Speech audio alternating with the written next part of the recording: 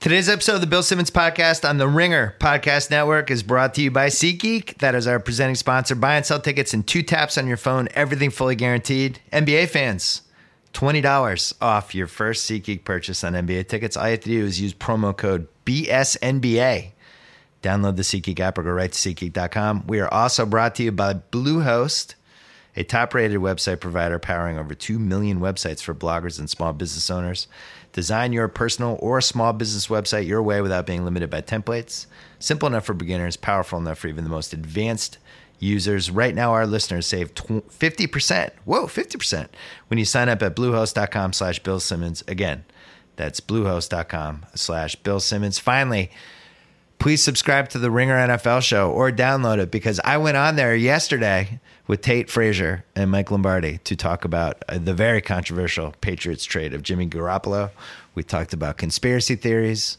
We got Lombardi to try to admit that he was wrong about the Eagles. He is standing pat.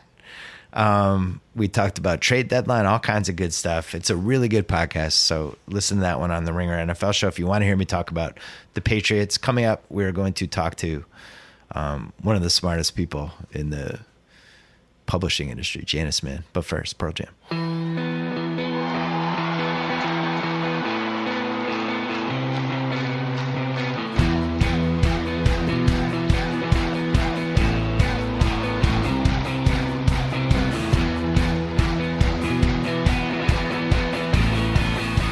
This is exciting. We've done a couple Smart Guy Wednesdays. I've been dying to do a Smart Gal Wednesday. Janice Min.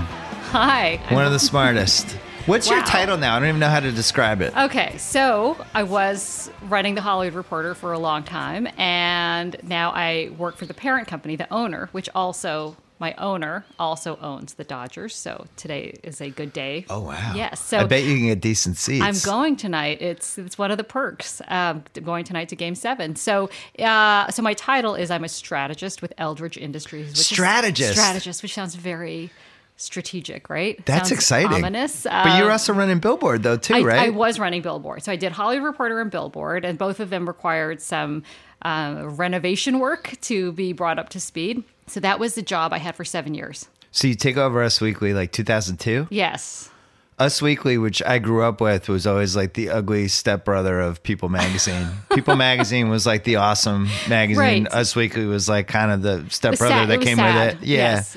It moved in like later, and it smokes in the backyard, and kind of stay away from it. It's got some pictures. Yes. And then over that decade, it became one of the great reads. Right. I was judged by magazines by reads, which is why I like the Hollywood Reporter. Mm-hmm. You've been involved in 2 of my favorite magazines, which is why I wanted to have you on. But I like to get like 30 minutes out of my magazine. Totally. And so many of them aren't like that anymore. Us Weekly in its heyday, it was like, man, I got 35 minutes here with this Us Weekly. Yeah, it was. I'm ripping through it.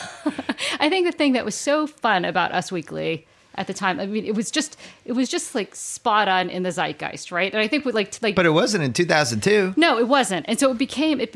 So what happened? Let's see. So you go in and you say, how do we be different from People Magazine? Yes. How do we stand out? And there's a void here. So how did you see the void? So this is the void I saw. It was, so I had worked at People, and it was always, even when I worked there in my early 20s, and even when I was there, it was like, oh God, I'm never going to read this. It was just it always felt like something your mother would read. It was a lot of like children falling into wells. Yes, and really earnest, and I hate Ernest. Ernest is one of my least favorite But then like things. the 50 best looking celebrities, that would be an issue. Yes. They would kind of straddle both worlds. They tried, right? There's a lot of Americana. Yes, and it's very broad and hugely successful. So I'm not demeaning anything that they've done. It's just still wasn't working. my thing, right? Yeah. And like even to this day, I would still think of it as a magazine my mom reads, even though I'm now like the mom in the demographic of that publication. But at Us Weekly, like you could just sort of see the tide shifting, and you could see this relationship with celebrity completely changing. Where I think the 90s were built on this whole idea of access journalism for publications, and models don't go on magazines anymore, celebrities do. So this whole competition to get celebrities on covers, and some of them being forced on by Harvey Weinstein, but whatever. We'll talk about that later.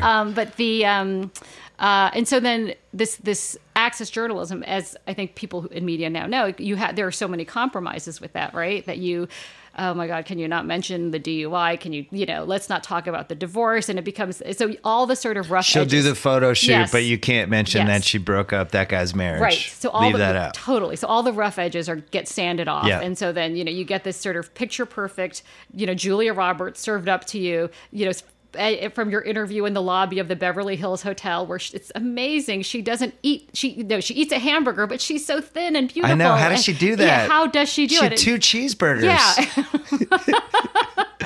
And she's not wearing makeup, but she's so beautiful. She's so naturally pretty. Yeah. So that kind of journalism, I felt like in the world of publishing really dominated in the 90s. And so, But hold on though. Right. That changed near the end of the decade, because the early part of the decade, there was good stuff going on. Like Vanity Fair was having a resurgence. Yes. Spy was still there for the first part of the decade. Yes. Entertainment Weekly was Right, okay. really good. Premiere was good. I agree. But then it shifted, and I never understood why it shifted.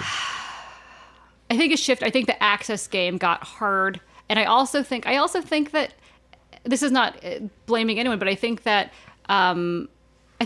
editors get co-opted too. I think that it's hard to stay the course when all these powerful, famous people want, they want to befriend you, whatever their motivations are. They want, and this is again going back to Weinstein, which we'll talk about. They want to maybe give you money. They want to option your stories. And Invite you to parties and dinners that you couldn't have gone to 5 years ago. I think it's very, very hard. I think I'm Kim Masters, who's one of the writers of The Hollywood Reporter, who you couldn't corrupt, even if you put like $5 million in front of her. She always said like there's almost no editor who hasn't been corrupted, and that she's someone who will tell you tales often about her stories when she worked at various publications, Vanity Fair, Premiere Time, that got killed or were sort of softened and managed into non-existence. She did have a funny story, and I'll get back to what we were talking about. She told me this funny story, and I think she wrote about it once for us when she did a story about Michael Ovitz throwing a fit. I can't remember at which restaurant in LA at the time, and it was the Thing, and he was at the top of his power.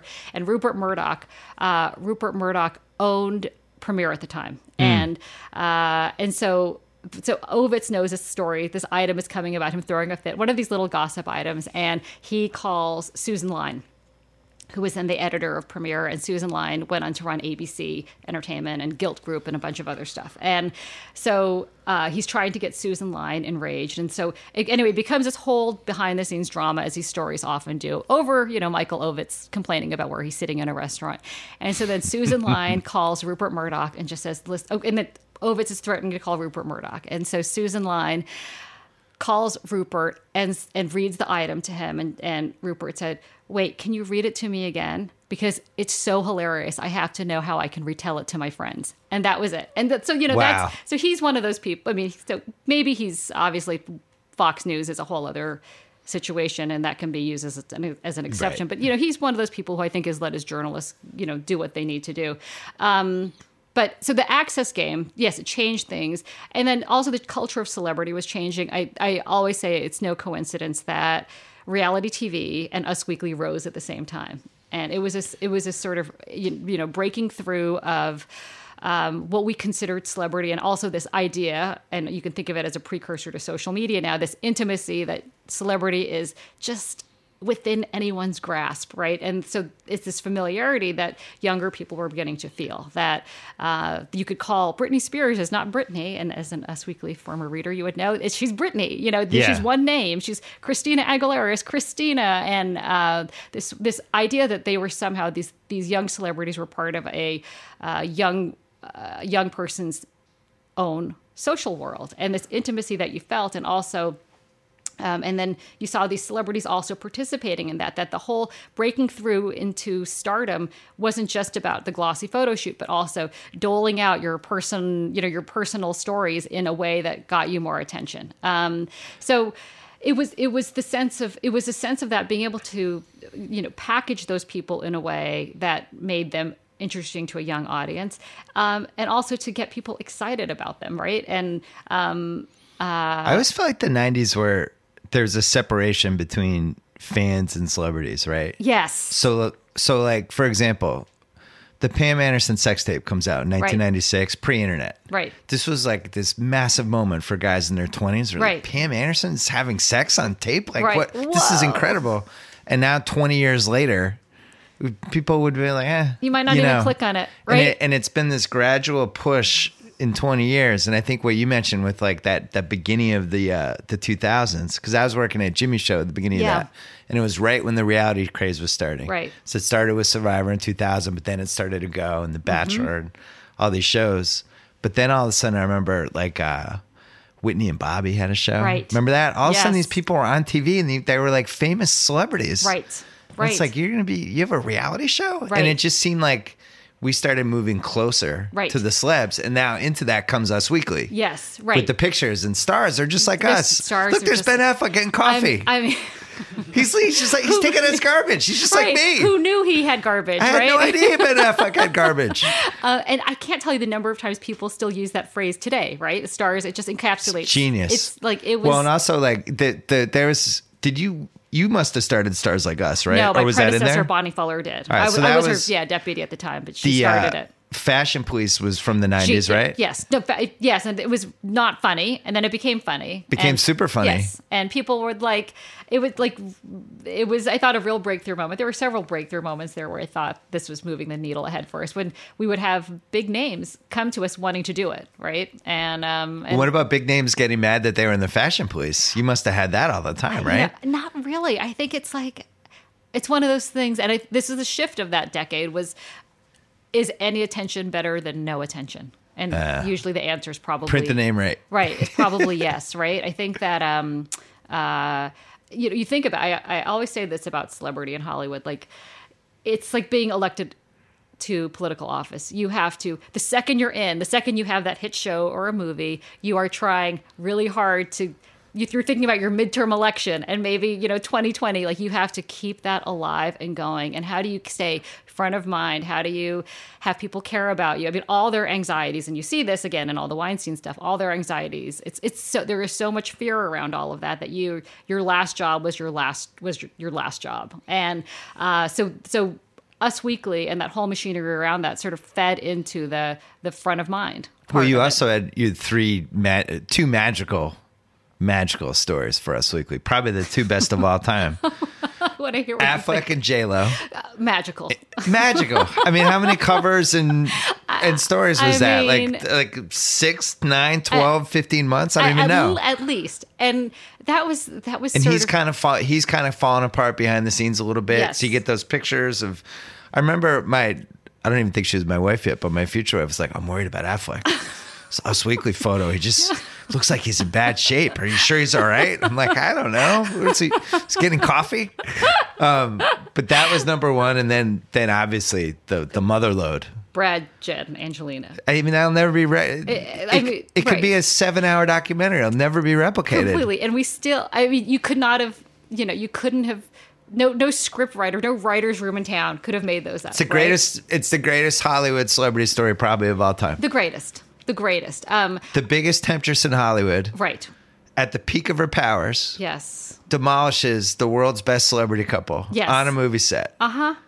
Everyone's at the peak of their powers. Yes. It's unbelievable. And then do you remember how then Brad and Angelina did that W photo shoot? Oh, right? yeah. Like, you just like salt in the wound. And I mean, it was really, plus rumors of it for months and Yes. months and months. So you Yes. already had the seeds of that. That was quite a saga. And I think, so that like triple your business? I mean, it just kept, yes. I mean, like the reverberations of those stories were just huge, right? People it was like the crack cocaine of that decade, right? You just had to, you had to have more and more. Everyone took sides. Yeah.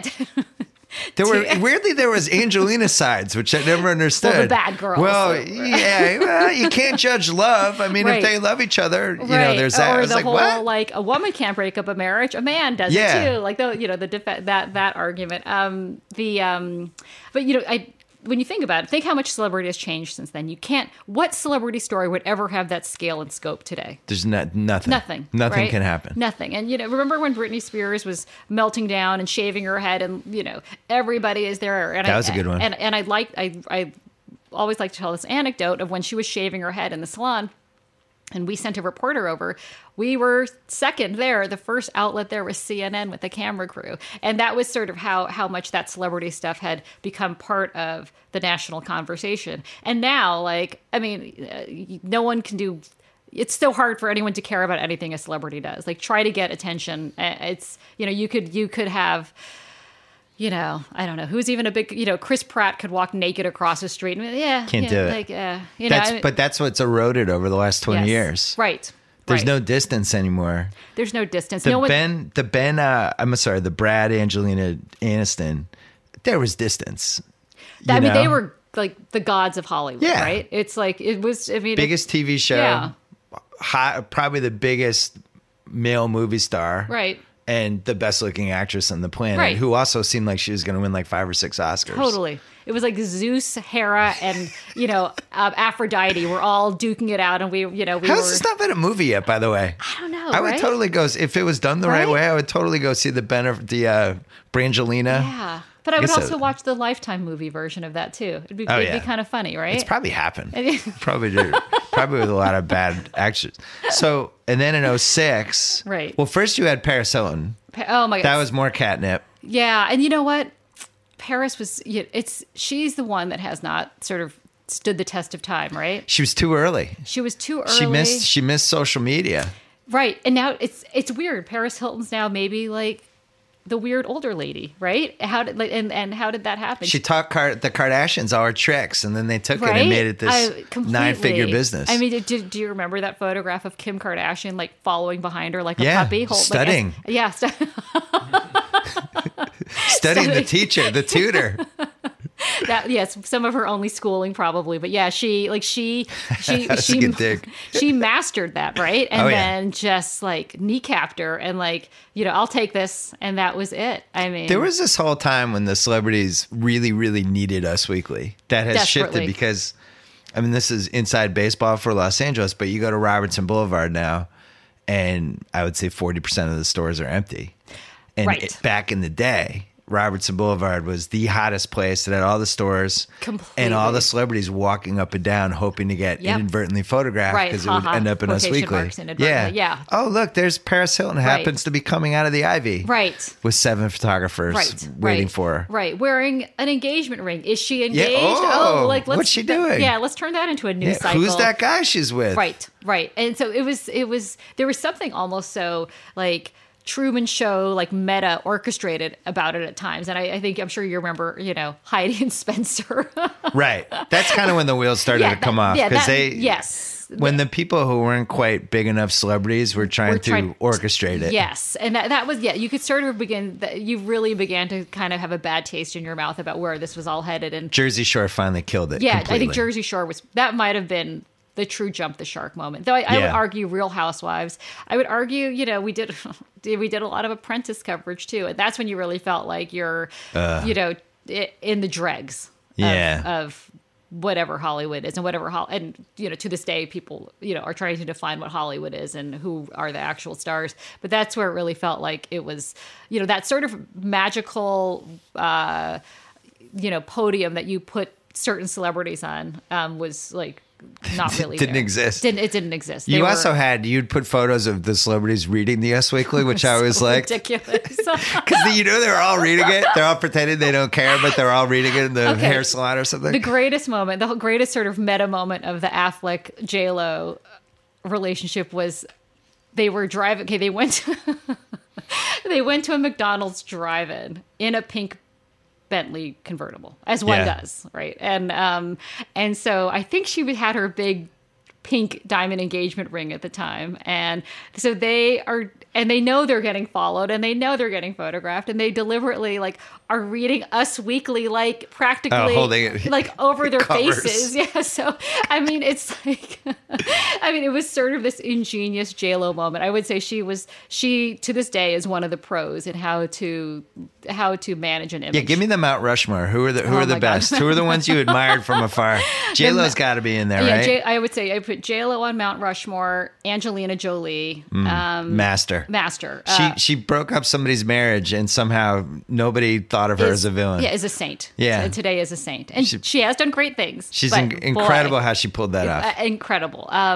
Okay, God, the Mount Rushmore. I mean, Paris filed her application to be a Mount Rushmore, but failed. Was not admitted. Yeah, she seemed like almost a lock in 2006. Right. So what killed her was the terrible reality show she did.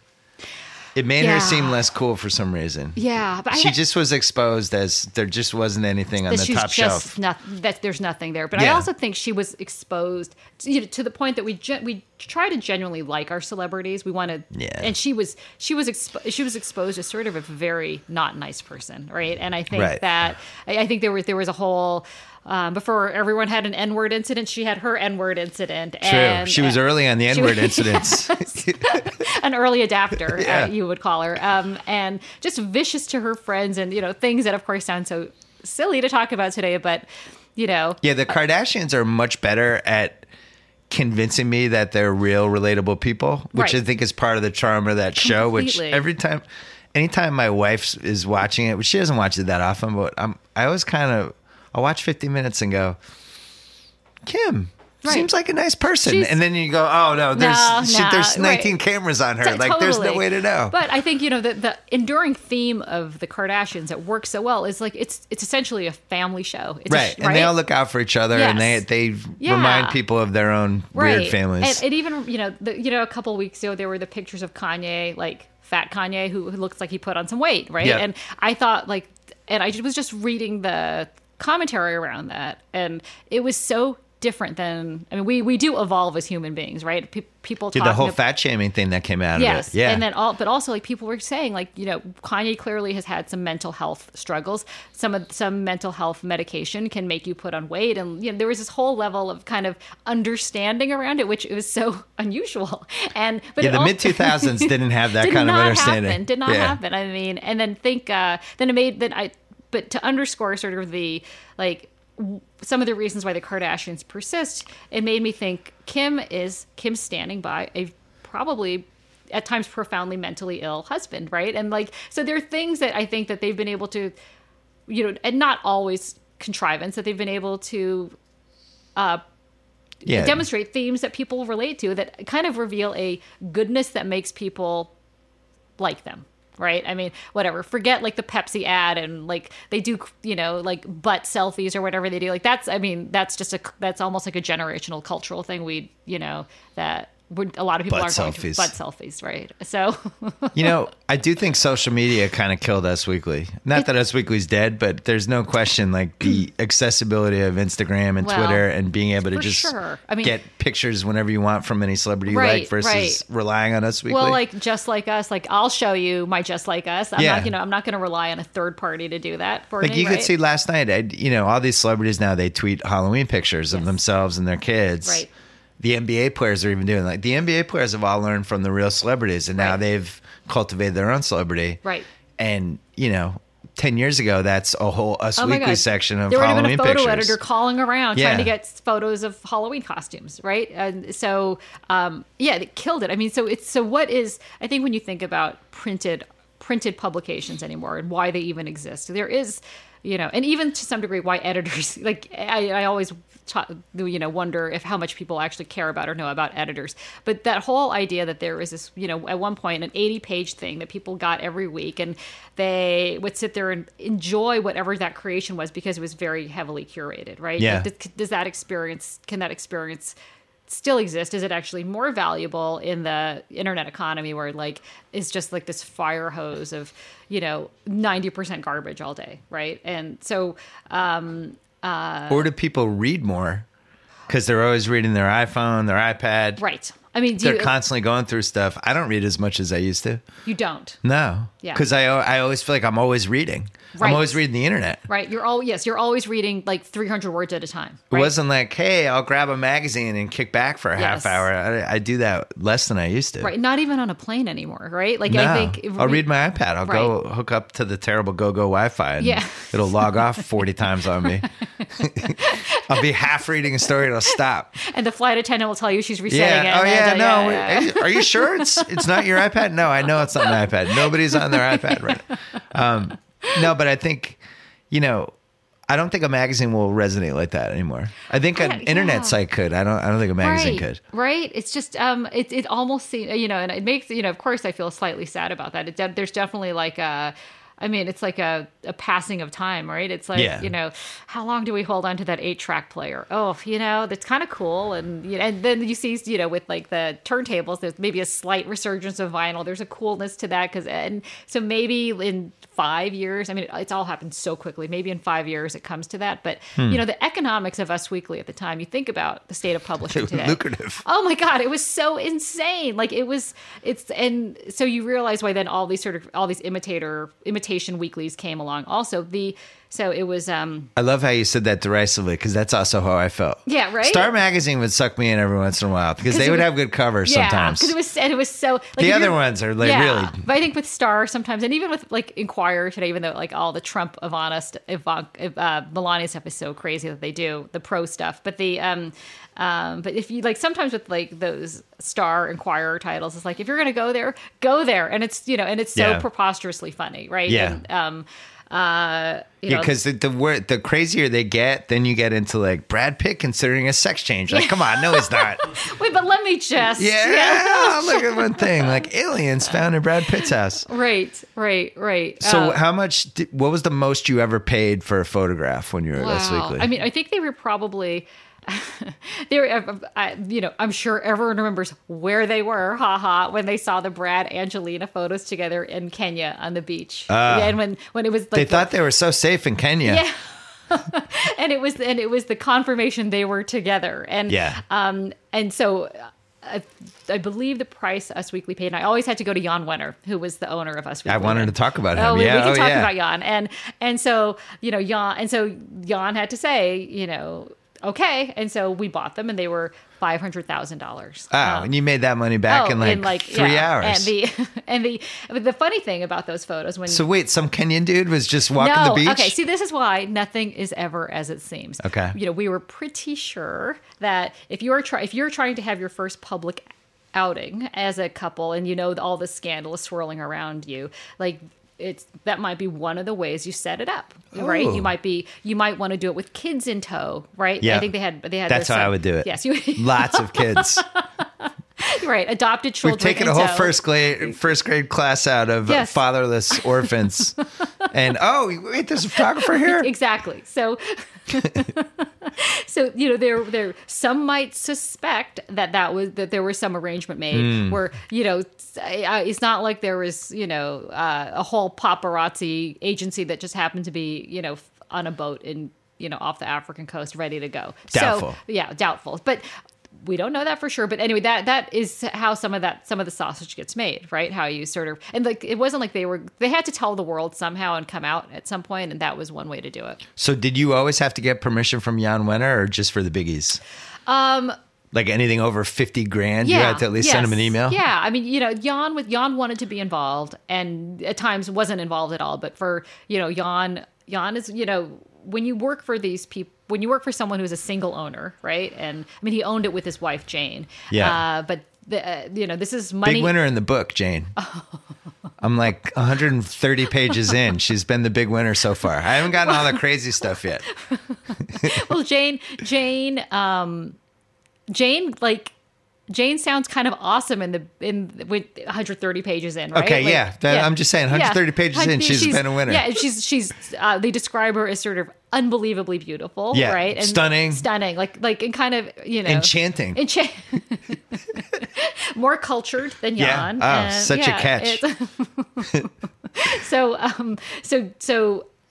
when you work for single owners like that, and he's not running a Time Inc. or it's a conglomerate. It's like money out of your pockets. It's all Jan counted his pennies as he should. That's his business. So yes. But you had the irony though of, he makes his fortune and fame and everything off Rolling Stone, which in the 70s was the magazine, right? And then in the 80s, still doing really well, starting to fade a little. 90s, and by the 2000s had lost some of its relevance, and all of a sudden Us Weekly, which he also owns and is over here has suddenly eclipsed everything else he owns completely and becomes this giant entity for him. And it was that must have been weird for him. I think it was really weird for him. Jan likes money, right? And I think when you look at the balance sheet of what's supporting what in that organization, the power became pretty clear. Not that Us Weekly ever dominated Rolling Stone in his mind, but I would say created equal mind share. And one of the things that Jan, if you worked at Rolling Stone at the time, it is all Jan. And there was always this moment in the office when Jan was coming back from Sun Valley where he would go skiing and he'd take his private plane and go skiing, and he had to go for various durations of time, and he would come back. It's hard to believe he lost touch with pop culture a little bit when he was doing stuff like that. I mean, who would have thought? Shocking. Who would have thought?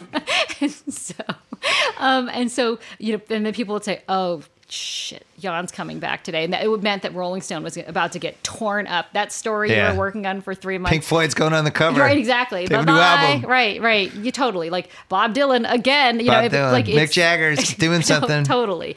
And so that was like all his, like that was his. His id super ego, like every aspect of Jan was projected onto Rolling Stone, and Us Weekly, for better and worse. Yes, exactly. Guy's a genius, yes. I think it's really tough to run a magazine like that once you hit a certain age, because unless you're around young people all the time, right? This is one thing I found at Grantland and The Ringer too. Is like young people know where stuff's going. If you're not around young people, then you're going to think like the Pink Floyd cover is a good idea. Right. And it's not. Well, I think it's also, Jan and I got along incredibly well, which I don't think has always been the case with his editors. That's very generous. Yes. But I think he also he did not, and maybe he had a different relationship with males at the top. It is a belief that all the males around him had to, acquiesce to his opinion and desire. So that becomes hard too. I'm sure you want people in this room to tell you you're wrong and like to talk about it, right? No, I don't like when anyone tells me I'm wrong. No, you have to. You have to, if people around you can't tell you something's a bad idea, then we would always have this in bad shape. There was a repetitive conversation Jan and I would have about Us Weekly, where he would say, so remember, this is mid 2005, 6. And so he would say, you know what I really think Us Weekly needs? You need to show more pictures of Michael Douglas, Danny DeVito, and Robin Williams. And then I would say, okay. And then, I just not do it. Yes. But then it would come up again. Yeah. And occasionally then maybe some people remember there was occasionally a picture of Danny DeVito, or like you would sort of, dole it out, just taking out the garbage. Yeah. Yes. And then you would sort of buy some time around that conversation. But I think for Jan, he really relished that moment in time when he was at the epicenter of pop culture, and he kind of became a tastemaker. Yeah. I mean, I think one of the amazing things that Joe Hagan's book Sticky Fingers says is he said from 1971 to 1977, Jan was the most powerful editor in America. Yep. And you think about that now, and I bet that's a long time too. It's a very long 7 time. years is. Yep. And I bet half your staff might not even know who Jan is today, right? I mean, it's that. Or they might know him from his 3-second Almost Famous cameo. Right. In the limo. I love when Cameron Crowe would just throw Jan Wenner in his movies. Right. He's in Jerry Maguire. Yes. He never has a line. He's just always kind of lurking for 3 seconds. Or John Travolta, Perfect. Do you remember? Right. He was, another one. Yeah. Oh, he had lines in Perfect, though. Did he? Yeah. Okay. That is a terrible movie. So I think there are certain people who get stuck, and not through any fault of anyone's, but in the contemporary past where they felt most sort of at home, right? Well, the biggest issue magazines, Sports Illustrated had the same thing, where people trying to protect the way it worked in the past because that was the model that worked for them, instead of being like, we got to move. Yep. They're no, we got to keep it this way. And that's when you really get in trouble. And it's the story of every failed media venture, basically. To think that the past defines who you are is, and I think ESPN's in that spot right now, completely trying to keep Sports Center and all these things that worked, and it's. Got to move forward, right? And I think they don't know what the way forward is, and I'm not sure. I'm not sure a ton there of might people not be do. A way but forward. I mean, I could tell you, the Jameel Hill thing is probably not the way forward. It's like, no, to me, and just I'm not a huge sports person. I don't watch sports religiously, and just as an outsider who sort of sees how it's being represented, that was like, what the fuck is that? Like, oh my God, you just like, what are you doing to this woman? Like, and like the sports people shouldn't have opinions. They should just have opinions about things, balls being moved around. And these were all conversations I used to have with them when I worked there. Yeah. Yeah. And it's like, we can be human beings too. It's not, it doesn't reflect on ESPN. It's weird. It's also so anathema to, I feel like, what people want today, which is they want a feeling of authenticity from personalities, right? That's why I wrote about Jamel 3 weeks ago, and that was my point, is the authenticity is more important than it's ever been. Right. And if you're asking people that work for you and represent you not to be authentic, you're in rough shape. But also, like, I mean, forget all of that. The optics of it, it was the wrong. optics. But like, oh my God, you have an African-American female sports Right. This is why you're paying her. Oh my God. Like, what? Like, don't do it to her. Yeah. Right? Like, you're going to get we need slaughtered. Her. Yeah. And also, like, was she really wrong? I mean, like, the whole, everything about it was so tone deaf. And I think that's what happens in large corporations too, right? Like, safety is, you always revert to safety, right? That is like, and I think one of the failures in leadership you see all the time is the safest way to never get in trouble, whether it's greenlighting a show or greenlighting a story or whatever, is to not make a decision, right? And that, I think people, paralysis is easier than risk. Well, the more people you have running a corporation, the longer the paralysis goes before the decision happens, because you got to get everybody. Right. Oh, we got to call Bob. Well, Bob's skiing in Colorado. He's not off the mountain yet. And you're 3 hours past. Right. But then also the thing, what will Bob think? What will Bob say? And usually people don't get it right. Right. They usually don't actually accurately know what someone's going to say. And like, I remember there were all these, on a much smaller level at Hollywood Reporter and Billboard, like these crazy things would come back to me like, we heard you hate the color pink and no one should ever wear pink. I'm like, I've never said that in my life. So I think the way that these things get communicated through organizations can have, and this was a small organization, can have, this sort of chilling effect on everything. Right. So then I'm sure you have all these people on ESPN now who are like, oh my God, I shouldn't even comment on that player's hair because what if it's racially insensitive? And I just want to say that I like his hair today. And like freezing. And so then it creates this like lack of expression from the people on air and that's exactly what you want, right? You want like expressive people to sort of get you excited and thinking about the game. And I think this whole notion also that sports are just sports. I mean, it's like it doesn't exist. fly anymore. Nothing is what it is anymore. Hollywood is not about Hollywood, right? And especially this month. No, oh my God. Jesus. Quick break to talk about Bluehost, a top-rated website provider powering over 2 million websites for bloggers or small business owners. Bluehost has everything you need to build, host, and manage the personal or small business website you've always wanted. Design your website your way without being limited by templates. Simple enough for beginners, powerful enough for even the most advanced users. Fully customized templates, third-party app support, a 99.9% uptime guarantee, maximum security, including malware monitoring and protection, and automatic secure WordPress installs. Not to mention Bluehost 24/7 tech support, online resources, expert services. No wonder it's been the top recommended WordPress host on WordPress.org since 2005. Bluehost makes hosting your website stress-free. So now you can get back to what matters most, reading the Hollywood Reporter. And now our listeners save 50% when you sign up at bluehost.com/Bill Simmons. Once again, that is bluehost.com/Bill Simmons. Back to Janice. Yeah, with Jan. Last Jan question. Yeah, you can ask me more Jan questions. I don't care. You found out there was a book coming. What was your reaction? Well, so I know Joe Hagan a little bit, and he is a vicious is not the right word, but he is an uncorruptible reporter. Like honest and unmerciful, like Lester Bangs and Almost Famous. Second Almost Famous reference. I mean, he is well done. He is. You just, and I remember one of the last stories he did before he started working on this book was a story I think he did for New York Magazine about NBC when they had fired Ann Curry, and it was like. It was so like raw and like. I remember that story. It was so good. That was rough. It was rough. Made me feel bad for Ann Curry. Made me feel bad for everybody. Right. but it made you feel that Joe Hagan was a really good reporter. Yeah, he right? is. And that's why it was good. Yeah. And so Joe, this is, to me, it was like a classic Jan thing. Like Jan is probably flattered by Joe's attention. They're neighbors. They live, I mean, the awkwardness of.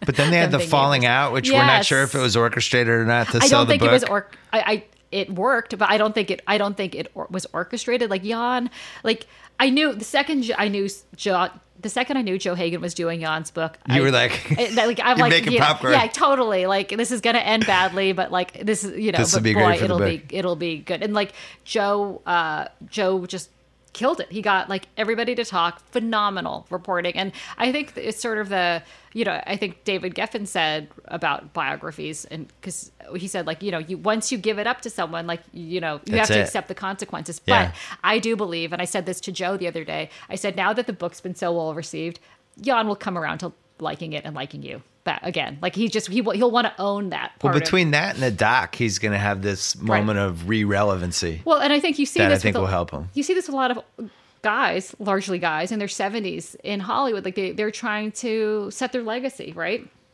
And like Steven Spielberg had that HBO documentary. Yeah. Oh, sorry, documentary. That was a documentary. Yeah. Okay. But that's the same thing. Like, okay, who's going to tell my story? And it's the Hamilton line, right? Like, who lives, who dies, who tells your story? And so he is like, these guys want that and they need that, right? Or else like it's your last grasp of greatness. And I think that if you're Jan, this is, what you don't want your legacy to be? Like, I whiffed on selling Us Weekly for $750 million to Hearst. I was engulfed by a UVA rape story that was fake. And so, like, legacy setting. The problem is giving up the action, though. Because I think, and you see this in good ways and bad ways, because I look at someone like Jan, you look at, like, Lorne Michaels. Right. You look at, like, Graydon, who was just on my podcast a couple weeks ago. Like, you give up that Vanity Fair editor-in-chief job, you're not just giving up the job, you're giving up this power that you have. You're giving up, you run the Oscars party and all these things. And for a lot of people, they don't want to give up the action. I'm sure Jan was like, if I sell this for $700 million, now what do I do? Well, of course, just skiing? I jumped to the end of the book. And so I read that part. And I can't do that. Yeah. And that's exactly what he says. I mean, he said, and for Jan, like, Jan is a little bit like Donald Trump in that he's never wrong, ever. And he said this quote in the book that was really revealing where he said, there's a lot of woulda, coulda, shoulda. But it is what it is, right? And I have to live with what that decision was. And that's a difference between, retiring with, I guess it would have been after the Disney investment. It's really hard to. Athletes are in the same boat. Right. They never know when it's time for them to wrap it up. You know? Right. I'm sure Michael Jordan, in retrospect, probably wished he'd gone out in '98. Right. But no one ever. You didn't get that reference. I kind of got it. He made the shot in the finals. Yes. But then he came back and played for the Wizards. Right. Well, he also did baseball. And he did that too. Yeah, he did a lot of. Michael Jordan did a lot of things.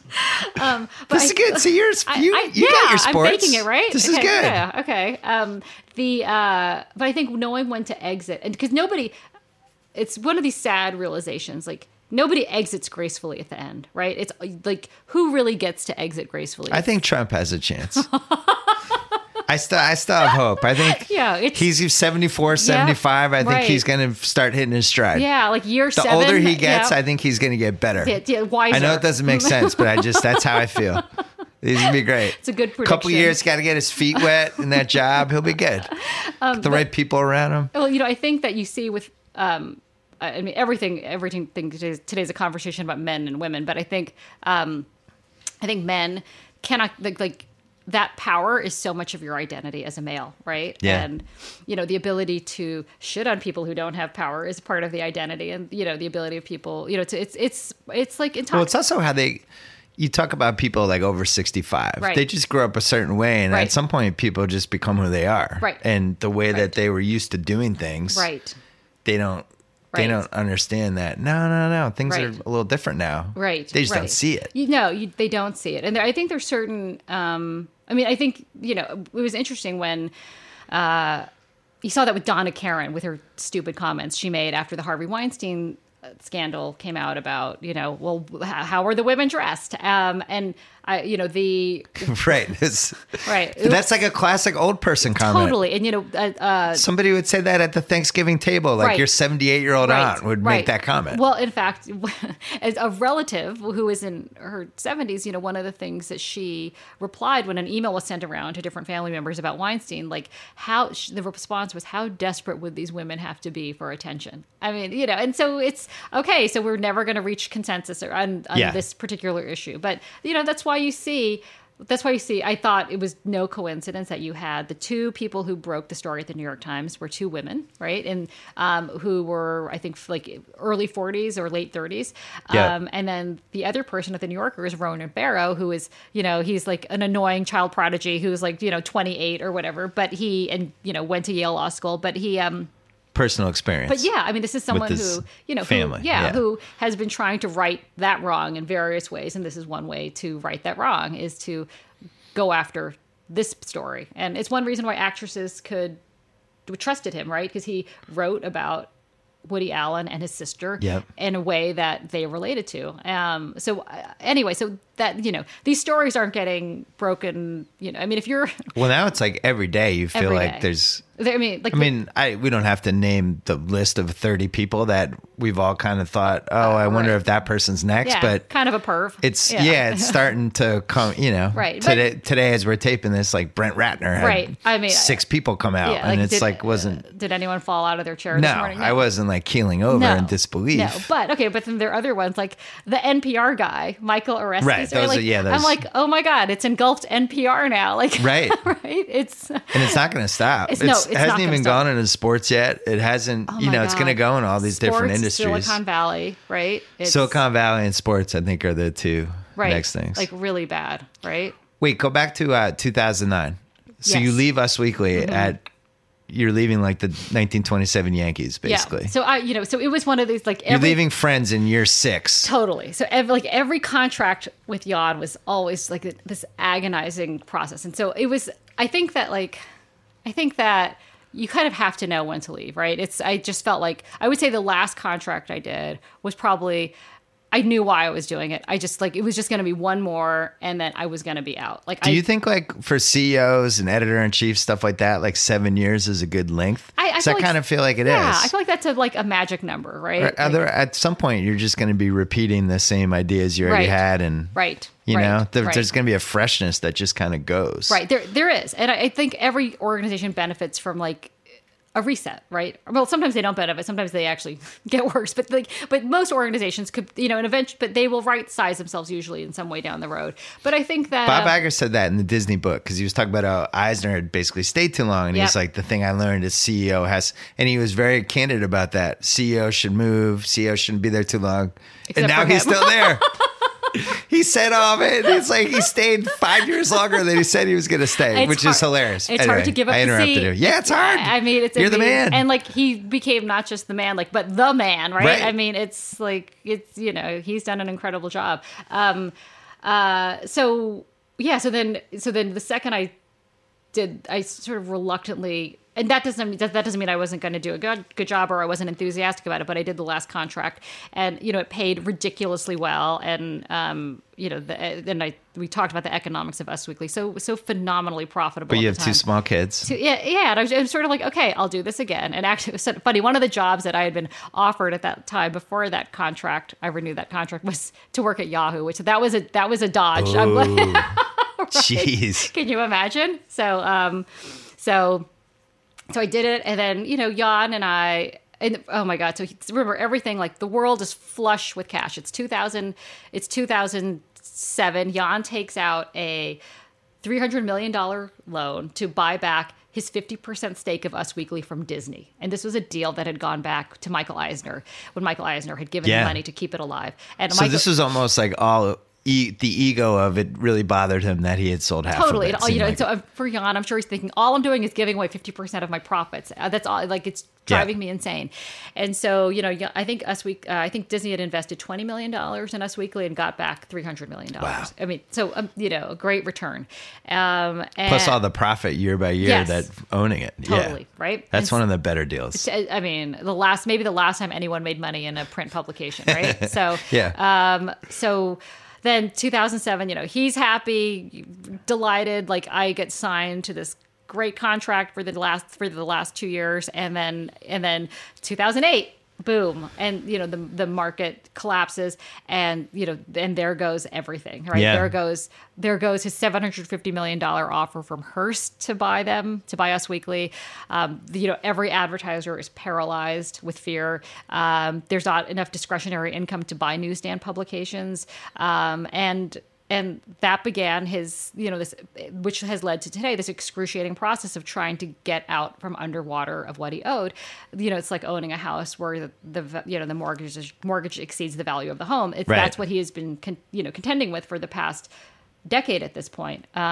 So anyway, it was, and I talked a lot about it with people at the time when I was leaving, that I feel like the screw is turning. This whole like, you know, bacchanal of celebrity is done. Like, it's just there's you saw it coming. Yeah. And you didn't even really know about Instagram and all the things that were going to finish it. No, it was just starting to happen. I could just feel like, I always use this analogy, like, you can only go to the dessert buffet so many times. Like, and there was sort of like, it was, and some of it was like, I feel like there were times I marginally cared about any of this stuff at all, even when I was there.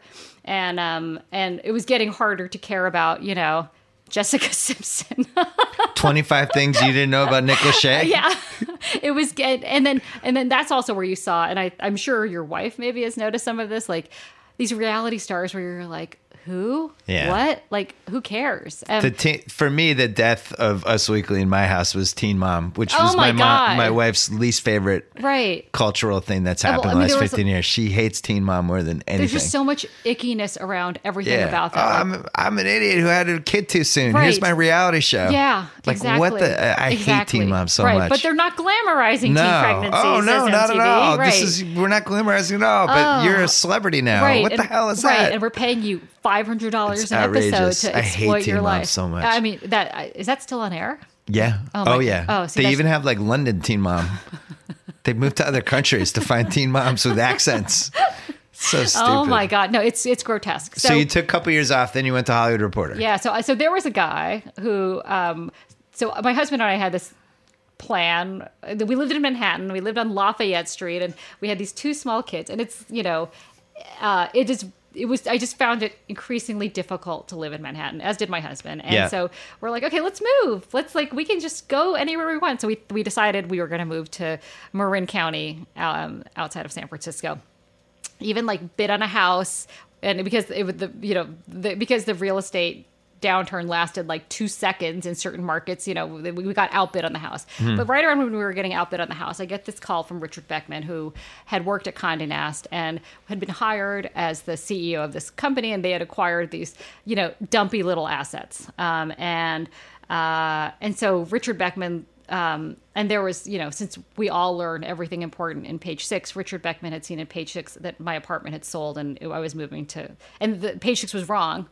And said I was moving to Los Angeles and not to San Francisco. So, and so then Richard Beckman, there was a day where Richard Beckman's frantically trying to find me and talk to me, and you know, and I'm and the you know, and he called. So we talk on the phone. And he said, "Do you want to talk about the Hollywood Reporter?" I said, "You know, no, that doesn't mean like it's like. What is it? It's like nothing. I've never even looked at it in my life. It's a bunch of like it's just one of those. It's like poor man's Variety, basically. Like, which is saying and Variety was lot. Like right. I mean, studios and executives got Variety, and that was it. And so then he said, "No, trust me, let's meet." And so I met him at the Bowery Hotel, you know, at the restaurant there. And we had breakfast, and he just said, so, and he's, you know, we jokingly sometimes call him Barnum, Bailey, and Beckman. He's like a total showman, right? Yeah.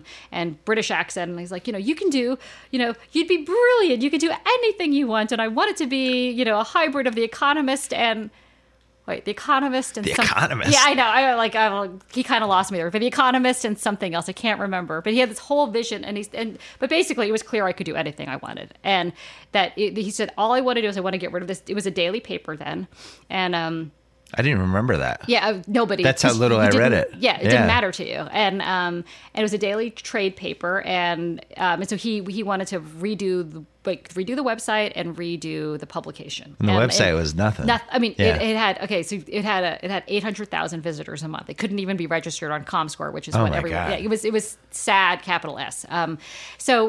So then anyway, I thought about it, and he had this idea of doing a weekly magazine, wanting to attract luxury advertisers. And so, so it was this long process. So I would say 4 months later, and I had to think about it. I had to think what I would do. I had to think if we would actually move to Los Angeles, because, the Los Angeles my husband knew was like Paris Hilton land. I remember I had just come from Us Weekly. It was like the most repulsive, You didn't know it was about to become the coolest city in America. Exactly, right? Yeah. But it was at that point, especially as, from East Coast bias, like people think LA is filled with like illiterates and degenerates and, I mean, the worst part of America. So anyway, push comes to shove, and we all decide I will do this, and so we move out here, and then it just happened really quickly. It was like the craziest. I had to learn. I knew LA, but I had to really learn LA. I had to learn this crazy movie industry and TV industry, and the first person I hire is Kim Masters. We never even meet. A mutual friend vouches for me. I vouched for her. I hired her over the phone, and then like off we went, and I moved out here. I knew you knew what you were doing when you hired Tim Goodman. Oh, Tim Goodman. Yeah, I was like, yeah. They're actually, this could be a real thing, this magazine. Tim Goodman had he'll tell this story where I call him he was recommended by a bunch of people. He has no idea who I am, and he's like so rude to me when I call, and I'm like, okay, so do you want to think about it? And he wasn't rude really, but he just didn't, he was confused. Yeah. And I said, do you want to think about it? He's like, okay. And then he calls me back like 30 minutes later. He's like, oh, okay, let's talk. And he got super excited. And well, I remember when I heard you took over, and I didn't really know what a Hollywood Reporter was. I was like, so is it going to be like celebrity? Yeah, celebrity pictures, and are they going to compete with Us Weekly? Right, that would be the logical conclusion. Yeah, I didn't expect the journalism. Basically everything you did, I did not expect. Right. And I think that's one of the things people very much define people. Like, we're all limited in how we judge people, right? You define people by the last thing they did, right? And that's it. Yeah. And so like you could end up, maybe one day you're a cancer researcher, but like we would never think that because I'm not a nice enough person to do that. I'm an only child. But people. So I get you. I get you. Yeah. So I think just never know. You never know. And so it was. Oh my God! It was like this. And you really realize it's a real test of how thick-skinned you are as a human being, right? Like everyone was like, for starters, this was like about the 200th relaunch of the Hollywood Reporter, right? And so the 199 times before it sucked, and so why would the 200th time be any better? And so, like, so much negative press. And remember, this was Nikki Fink era in Hollywood. And so, it seemed like Hollywood coverage was just drifting toward anonymous message board posts and Nikki Fink and that kind of world. And that was sort of one of the conceits I had about reconceiving the Hollywood Reporter was, like, Hollywood has become so...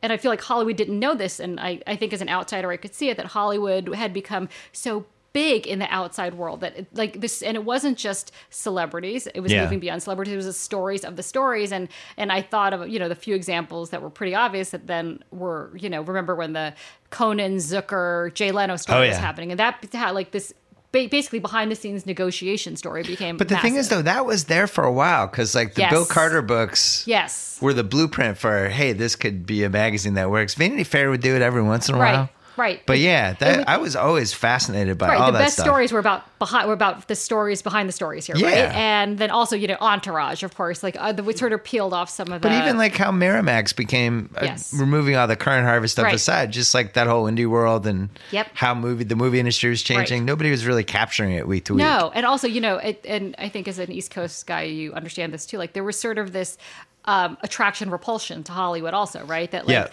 there's not a media person alive who doesn't kind of wish they had like an in Hollywood, who kind of didn't wish they, could write on a show or, have a friend who was a director. And so there was definitely all this intrigue around it. But also the feeling that, I always use this analogy back then, like how come the entire world knows, well, not the entire world, but so many of the media know who like Lloyd Blankfein is at Goldman Sachs, right? And like Wall Street had broke through, and people who might not have a penny invested in the stock market, but nobody, the outside world couldn't tell you who the studio chiefs were. They couldn't tell you who are the people who are delivering the content that occupies really almost all of your time outside of the time you might spend on a job or with your family. And so that was one of the, that was sort of the main premise of it was, how do you make Hollywood its best version of itself to the rest of the world? And how do you show the world what Hollywood actually is and tell those stories? So that was really a base. Like, and how do you be authentic? Right. I think that was the biggest reason the magazine succeeded was it felt like the conversations people are actually having. Right. How are you on it? And I think that was like that was like an Us Weekly thing too. Like, how are you just on the conversation and not on it or following it, but like leading it, right? But you did one other thing though. What?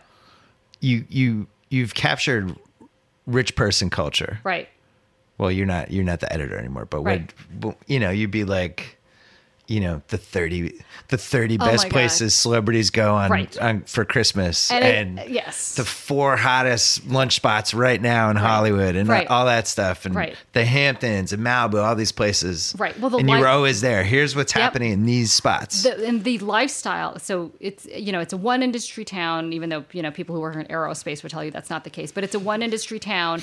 That we're social and work all meld into one. Right. Yeah. And I think unlike, I just moved from New York where there was all this shaming over conspicuous consumption, right? That you like, oh my God, like if you go shopping at Saks, which of course is having huge financial problems today, but if you go shopping at Saks, like, can you put it in a plain brown paper bag? I don't want to be seen carrying this down the street. Like this whole, like trying to underplay wealth. In LA, the exact opposite. Who cares? Like, drive your yellow Maserati. Like, let's open another Soho house. Completely. And no one has any self-consciousness about overconsumption or luxury here, and that was a huge opportunity here, right? And really fun to read about. It's hilarious, and I think there was a tonal thing that I was very self-conscious of. So you could read those stories both as you could read those stories as informative, and I can't tell you the number of executives who'd be like,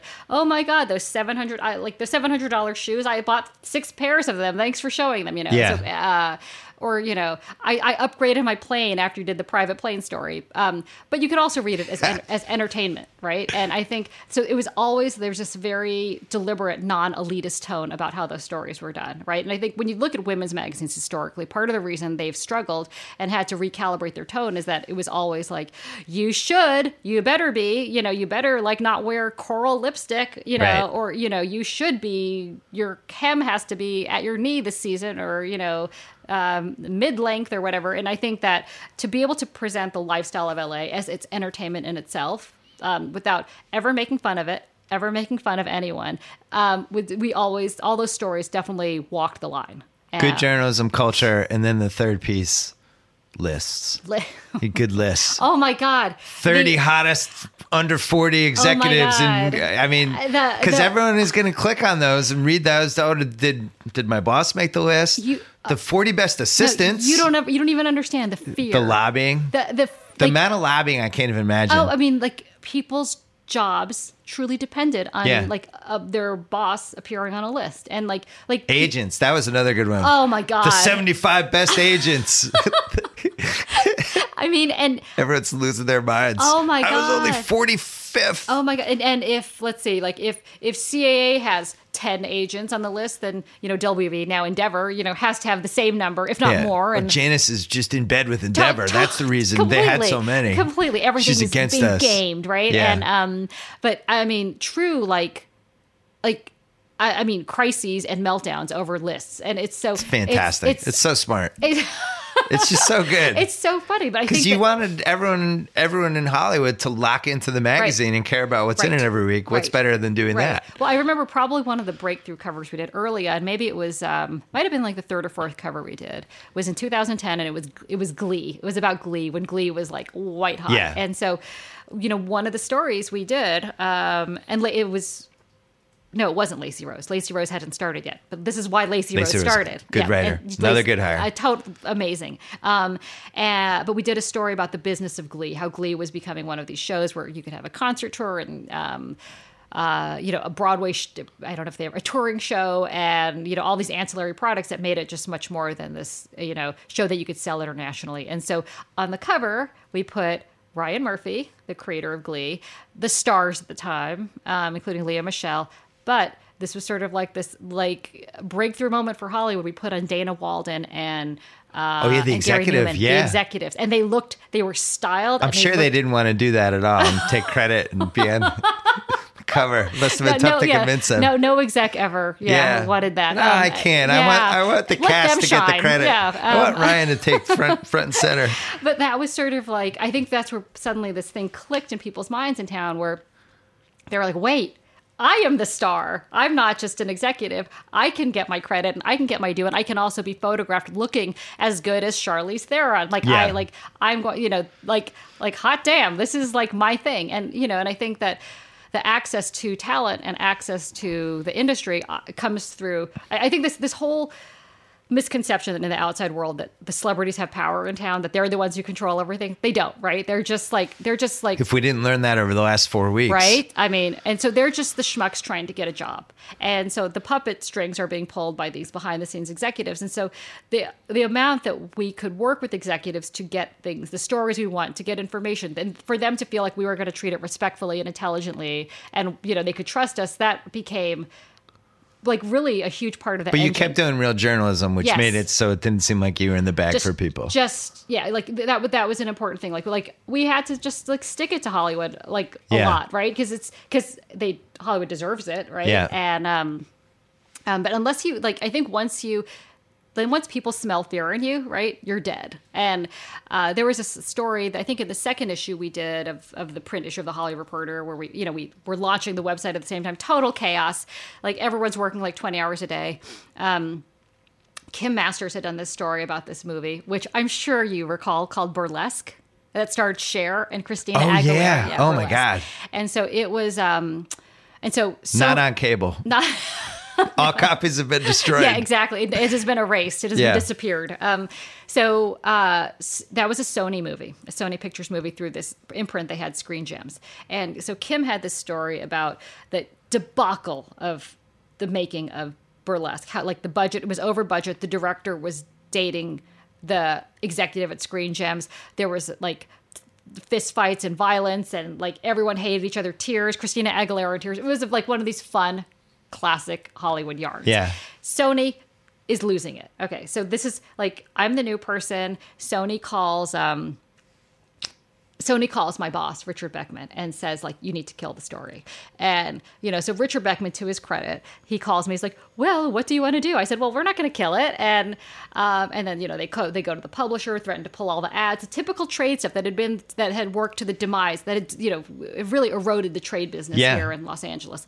And so we ended up standing our ground. I told the publicist at Sony at the time, I said, you will not be surprised by anything in here. I will walk you through the story. You will have a chance to respond, but it's not going away. And we ran, and it was, people ate it up. It was just Hollywood candy, and that was it. But after that, every single moment, with the staff, and so much of the existing staff, they were so willing to kill things for people. I'm like, why are you killing them? What are you for who? For whose benefit? What do you get out of it? And I said, if you're not, if you are the person, you need to be the first. You need to be the person they respect, but also fear that they need to return your call. And if they think you're movable, if they think you are, you can be played, that's it. That doesn't make them like you more. That doesn't make them give you things more. And this whole idea that somehow you get things more if you play nice with them, it's not true. It's not how it works. It's that's not how life works. They have to fear and respect you, right? So that was a big cultural shift, and and it made me think. And Kim Masters and I were texting about this yesterday.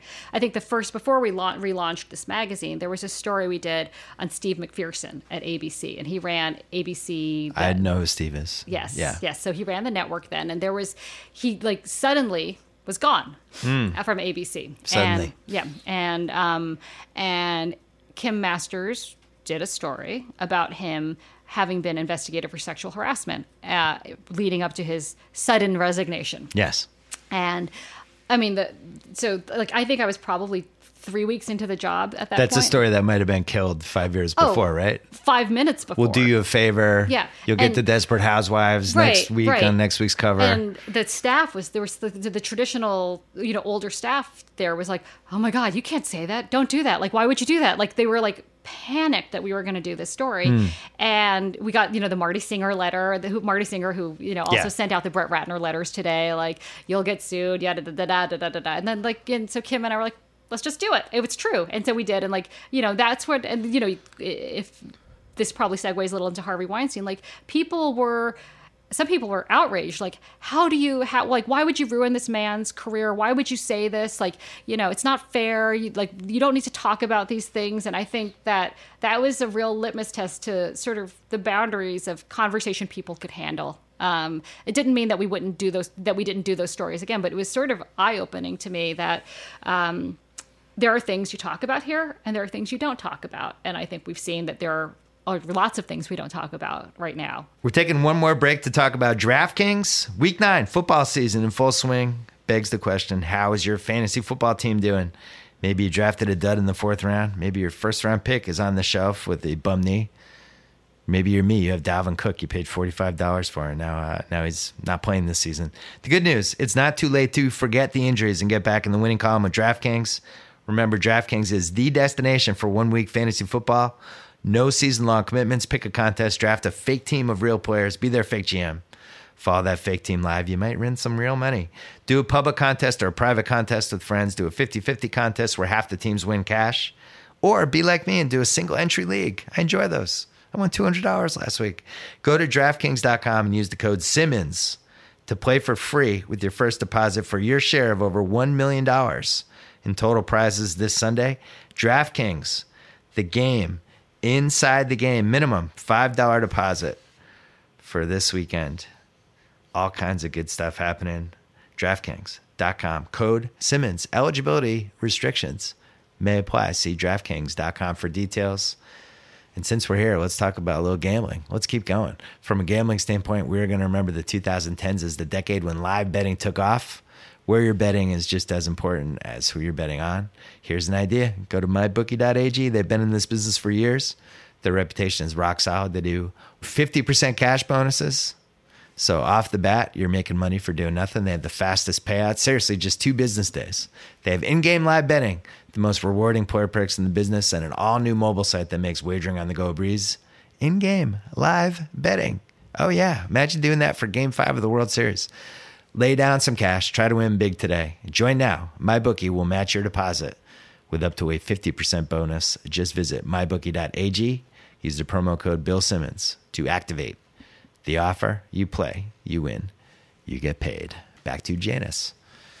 You come in that decade and all the streaming stuff's happening too. Right. The industry itself is getting much more interesting. Yes, I mean it's in TV's in complete chaos. Right? Amazon, all these big giant internet things are becoming now media brands. Right. They're supplanting the traditional old brands. Right. Everyone's jockeying for PR, all that stuff.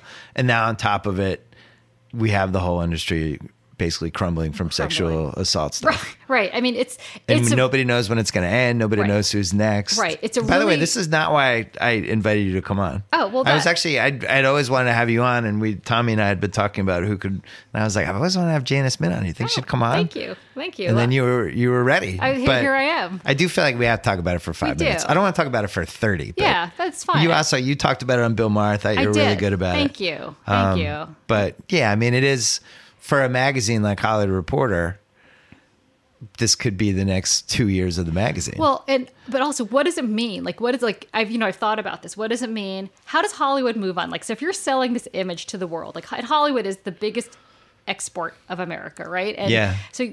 So this image you're selling to the world, like, what is it, and how do you do things? How do you have an awards show? You have the Hollywood Film Awards coming up this weekend, then followed by, Directors Guild and Golden Globes, Oscars. Like, what do you joke about? Like, how do you and who's going to show up? I know that some executives in town, people are pulling back from doing interviews and press because they don't want to get asked about it. They don't want to. And I think, it's hard to be I think, and you don't want to be the male pinata who sticks out your neck. And then, but you know what? Do you remember in 2002 when you said this in an interview? Like, you're disgusting too. And I think so. There's so many forces that are at work here that put Hollywood in like an unbelievably awkward position. And James Corden is hosting the Hollywood Film Awards on Sunday, and he got killed a few weeks ago for joking in an inappropriate way. I mean, his monologue, right? Yeah, and what is that? And what is too soon? Too soon. What does that really mean? And I think I think we see this all the time. There is a fungible set of ethics here in Hollywood, or judgment, right? And that at one point you can do this, but at another point you can't do that. And and Seth MacFarlane can say in his Oscar monologue, we saw your boobs, and make the Harvey Weinstein joke, and life goes on, and But James Corden who's supposed to be a comedian, can't stand up and make jokes. There's a show on Hulu called Different People where they've made like 5 or 6 different Kevin Spacey jokes over the course of the show. They've snuck them in. Wow. And nobody ever put 2 and 2 together, but right. I read some blog post about it yesterday. It was like all the times this show has snuck in a Kevin Spacey joke. Well, I saw in the LA Times story today about Brett Ratner, Tina Fey at our women's breakfast. We do right. This. Yes. I mean, at your breakfast. Yes. I believe Brett Ratner was sitting there, which is, kind of gross to think about now, but Brett Ratner sitting there at our breakfast for the 100 most powerful women in Hollywood. And Tina Fey makes the joke. Brett Ratner's here because he thought it was the 100 women you could eat breakfast off of. Breakfast. Right. I mean, yeah. it's, but everybody laughs and moves on. Yeah. And that's sort of that weird cultural thing that's gone on here, right? Where you kind of laugh and, you're like, ooh, that guy's a perv. Or like you laugh about someone being like on drugs or a weirdo. And then like, okay, like life goes on. But, my husband had worked at the Horace Mann School in New York. Yeah. Which they had a big scandal. Oh my God. Like really just the most upsetting decades long sexual abuse of boys. Yeah. And it really was like a pedophile ring. And one of those teachers was this guy, Joseph Samari, who was the music teacher there. And when my husband was teaching there, Joseph Samari was, close to retirement. But like, I remember my husband joking about him being a pervert, like, oh, no boy should ever, no one should ever be alone with Joseph Samari. And I'm like, oh my God. So then Joseph Samari actually, is named as one of like really the most incredibly troubling, disgusting assailants in all of this.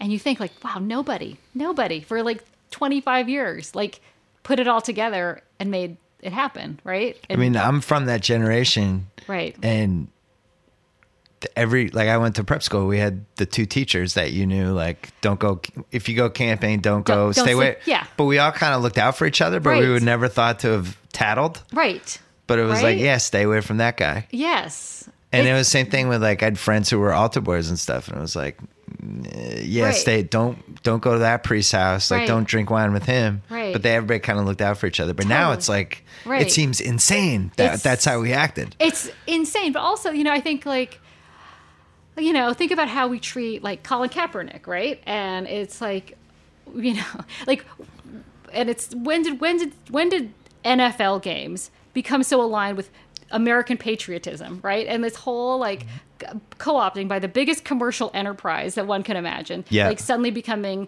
like the fourth wing of the government, right? And that somehow like this, this ability to, whether you agree with Colin Kaepernick or not, like the ability to freely express like something very real, to peacefully protest right. something that he right. was trying to make a point and about. I think today, if you don't understand that like the Black American experience has maybe not fully been resolved, right. then like it's so weird. But the pressure and the desire to not have that conversation, and it's not just football; it's everything, is so overwhelming, right? And it seems there's a weird overlap because in both instances you have people trying to pretend that they know why right. Kaepernick's making the decision he's right. making. Right. And they're not walking in his shoes. Well, that's like when we get into trouble. And it's the same thing with this Weinstein thing where we like, especially with older people, well, why are they going up to his room? Right. It's right. like, wait right. a second. That's right. not the question. Exactly. That's not part of this. Yeah. I mean, I'm guessing Colin Kaepernick probably still wishes he were playing football. Like, I don't think, like, I'm guessing like, Also, like, who is some white dude in Alabama to be like, oh, Kaepernick should shut up? Like, he doesn't, what does he know? Like, Right. It's like, this is how the dude feels. Right. He's speaking out. Like, Right. at least, like, think about why he's doing it. Right. Well, I mean, I think that, you see this with the Weinstein stuff and like with Kaepernick, like that, I think that we are totally unresolved about how, like, where we really view the pecking order of society, right? And that, like, say whatever we say we think we are, that, at one point, in the Constitutional Convention, we said African Americans are 3/5 of a white person, right? And then, but so we'll have a civil war, which General Kelly says could have been solved through compromise the other day. Ta-Nehisi Coates like skewered that one. Oh my God, that was great. It's crazy. So Yeah. then you have but it takes 100 years to actually legislate integration of schools, right? And so it's like and somehow this thing that people believe that. And then it takes Black Lives Matter. It takes it takes video. It takes people with cameras and phones to like start showing video of largely black men getting killed by police who are innocent. Like for this to actually become a conversation again. I think you and I. Well, when Obama got elected, it was like, oh, we're good. We're done. Yeah, all good. Like let's our move racial it issues along. are fine. Right. Totally. And I think it's so there are these periodic convulsions we need to sort of rethink and reset of what is actually going on here. And yeah, but this is the concept of an older male executive right. using that power to basically try to get laid or whatever Right. the hell they're trying to do. Right. This has been something that's been going on Right. since the Right. dawn of whenever the first I'm sure, office like, was some created. caveman was like, Right. doing this way back, right? Like, I mean, especially the bigger the corporation. Right. I know that I worked at one that you would always hear stories about certain people and like, wow, yes. why was that woman transferred into that department? Yep. She had to. Yep. Why? Well, something happened. Yep. And then it's like, oh, okay. Right. And so then, you're you. What are you supposed to do? Are you supposed to inquire about it? Are you supposed to push harder? Are you like, what are you going to do? Like, and like, you're going to go, like, is Bill Simmons going to go to the press and be like, there's this woman situation. Yeah, this is weird. Yeah. Where'd she come from? Yeah, I don't get it. And so it's, I think that I'm just blown away by the scope of it. Not that it happened, but like, I think what's stunning is like this has all been going on, and we kind of knew, but not like this, right? Yeah. And well, I mean, think about it. The casting couch was one of the most famous go-to. Right. I don't know what the right word is. What people thought happened in Hollywood. Right. And that like producers produce, they bring in girl. Oh, how'd that person? Right. I mean, there was like the famous 90210 episode about it with Brenda Walsh. Roy Randall. She's trying to get the part. Did she sleep with Roy Randall or not? I mean, this casting couch is 90 years. Yeah, it's... but then you see like, oh, it's the casting couch is actually way worse. It's way worse. And I got to say, like, I'm shocked by very little anymore, especially after Bill Cosby. Right. Like Bill Cosby was America's dad in the 80s. Like that one to me, after that, I was like, nothing's going to shock me. Right. But like, these stories about Harvey Weinstein. Oh my The guy's God. like a serial rapist. Totally. If all these allegations are true, he's a serial rapist. I mean, let's and say it's just like, 10 oh, of you them knew are he true. was, Right. Harvey, that's who he is. Yep. And this is like 100 times worse than I ever could have imagined. He's like the whole Catholic Church scandal in one human being. Yeah. I mean, it's like the running the same play for 25 God, years of, right? hey, Like- got a script in my room. Come on up. Hold on. I'm going to take a shower. Like, and this, he's doing this for 25 years. Nobody knew. Isn't that amazing? That like, It's just like, I just so creeped out by the whole thing. The sort of influence and power of the actresses who've come forward, like, you know what, you could have said something then, but what would have, I don't know what would have happened. Like, I mean, and you read these stories like the Annabelle Ciora story, and it's like, I always thought she was a really good actress. And I was wondering, like, what happened to her? Totally. Like, Yeah. oh, that sucks for her. Remember she showed up in The Sopranos? Yes, Like, wow, that I was always great. liked her. Like, oh, it's Annabelle Ciora. Yeah. I always assumed she had like kids and stopped acting or something. Right. But I know. yeah, I mean, this story is, I don't know how it gets covered over the next couple of years or where it goes, but it certainly feels like the biggest Hollywood story of the last 15 years. Yeah, I mean, I hope it doesn't die. And when I don't think it's going to die at all. I think it's like a snowball rolling down the hill. I mean, just like when I was on the car ride over here, I spoke to two people who had other stories about other people that I feel like are about to come out. And Yeah. like, oh my God, like it's everyone. It's like that nice guy, that nice executive you thought was like a really good guy. But I mean, you talked about the fearlessness you had at Hollywood Reporter, the printing stuff. It's hard to print stuff unless people go on the record. And I think what's changed the last 3 weeks is people are like, fuck it. I'm telling my story. Yeah. And that's my NDA. That's why, Screw my NDA is a new one. I didn't even know people could do that. Right. Screw my NDA. And also like how, like, and then who's going to be the asshole? Like also how quickly these guys are like falling on the sword. Like Mark Halperin, I did it. Yep, I did it. Like, sorry, and like nobody. It's not the whole like protracted fight, undermining of the woman. And Brett Ratner was the only one today. Good old Marty Singer, and they're trying to protect. But it's like I don't know, but I do think this changes. Like let's remember, October I think was maybe the worst box office month in the history of Hollywood. Like it's everything is in free fall. So some of this is like fix it. Stranger Things was so much more important than any movie that came out this month. Can you name one or in movie? October? Can you name one movie? Did you go to the movies? No, you did not. 100% not. So so some of this is just how do you market Hollywood going forward, and so you fix it because it's the right thing to do, right? And Hollywood is motivated by public perception and business, right? So fix it because it's the right thing to do, but because that will also impact your image in the world, right? Well, it's also that, I mean, the biggest immediate outcome is this is going to lead to so much more diversity in high positions. Well, I think that will happen pretty much immediately. I think that, the Amazon job, right? So Roy Price, the head of Amazon. 3 dudes get knocked out. Yes. They're not getting replaced by 3 dudes. I mean, I can promise you that. Yeah. I mean, if they will interview, like every last female on the planet to make sure they get that job, those jobs filled by females. And, that's a nice knee jerk, right? And, but think like the week before Hulu had their big like switcheroo of executives, like someone to Fox, someone to Sony, and it's all like white guys being recirculated. There is this list going around Hollywood of top jobs where women were never contacted to be interviewed. Right. It sounds like NFL head coaches. They had to create a rule for this, the Rooney rule. Yeah. Yes. You know your sports. I think you undersold yourself. But J.J. Abrams has tried to, he's instituted sort of his own Rooney rule in the hiring of people for his productions. Yeah. Ryan Murphy has in terms of directing directors on his shows. So it does work, right? But then people just lose it, and I think it's it's all about you can't regulate. Like this is a town of largely all liberals who are all for regulation in government, right? And the second you want to regulate this industry, it's like no way. And so it really is incumbent upon the people at top. And you look at the people at top, all men, right? And they report to boards that are all men. And I think of the 6 or 7 studios in town that oversee all the TV networks and the film units.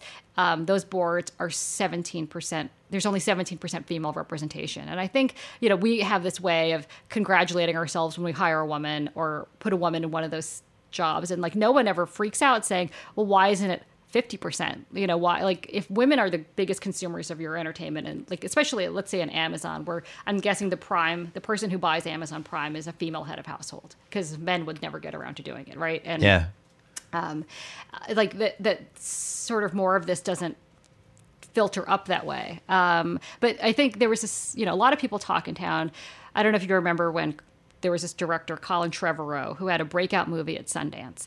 And it was like this little indie film that cost nothing and made nothing, but Steven Spielberg saw it. And he said these words. He said, he reminds me of a young version of myself. And so he hires Colin Trevorrow to be the director of Jurassic World, which is, let's say it's a $200 million budget movie that goes on to be this huge blockbuster.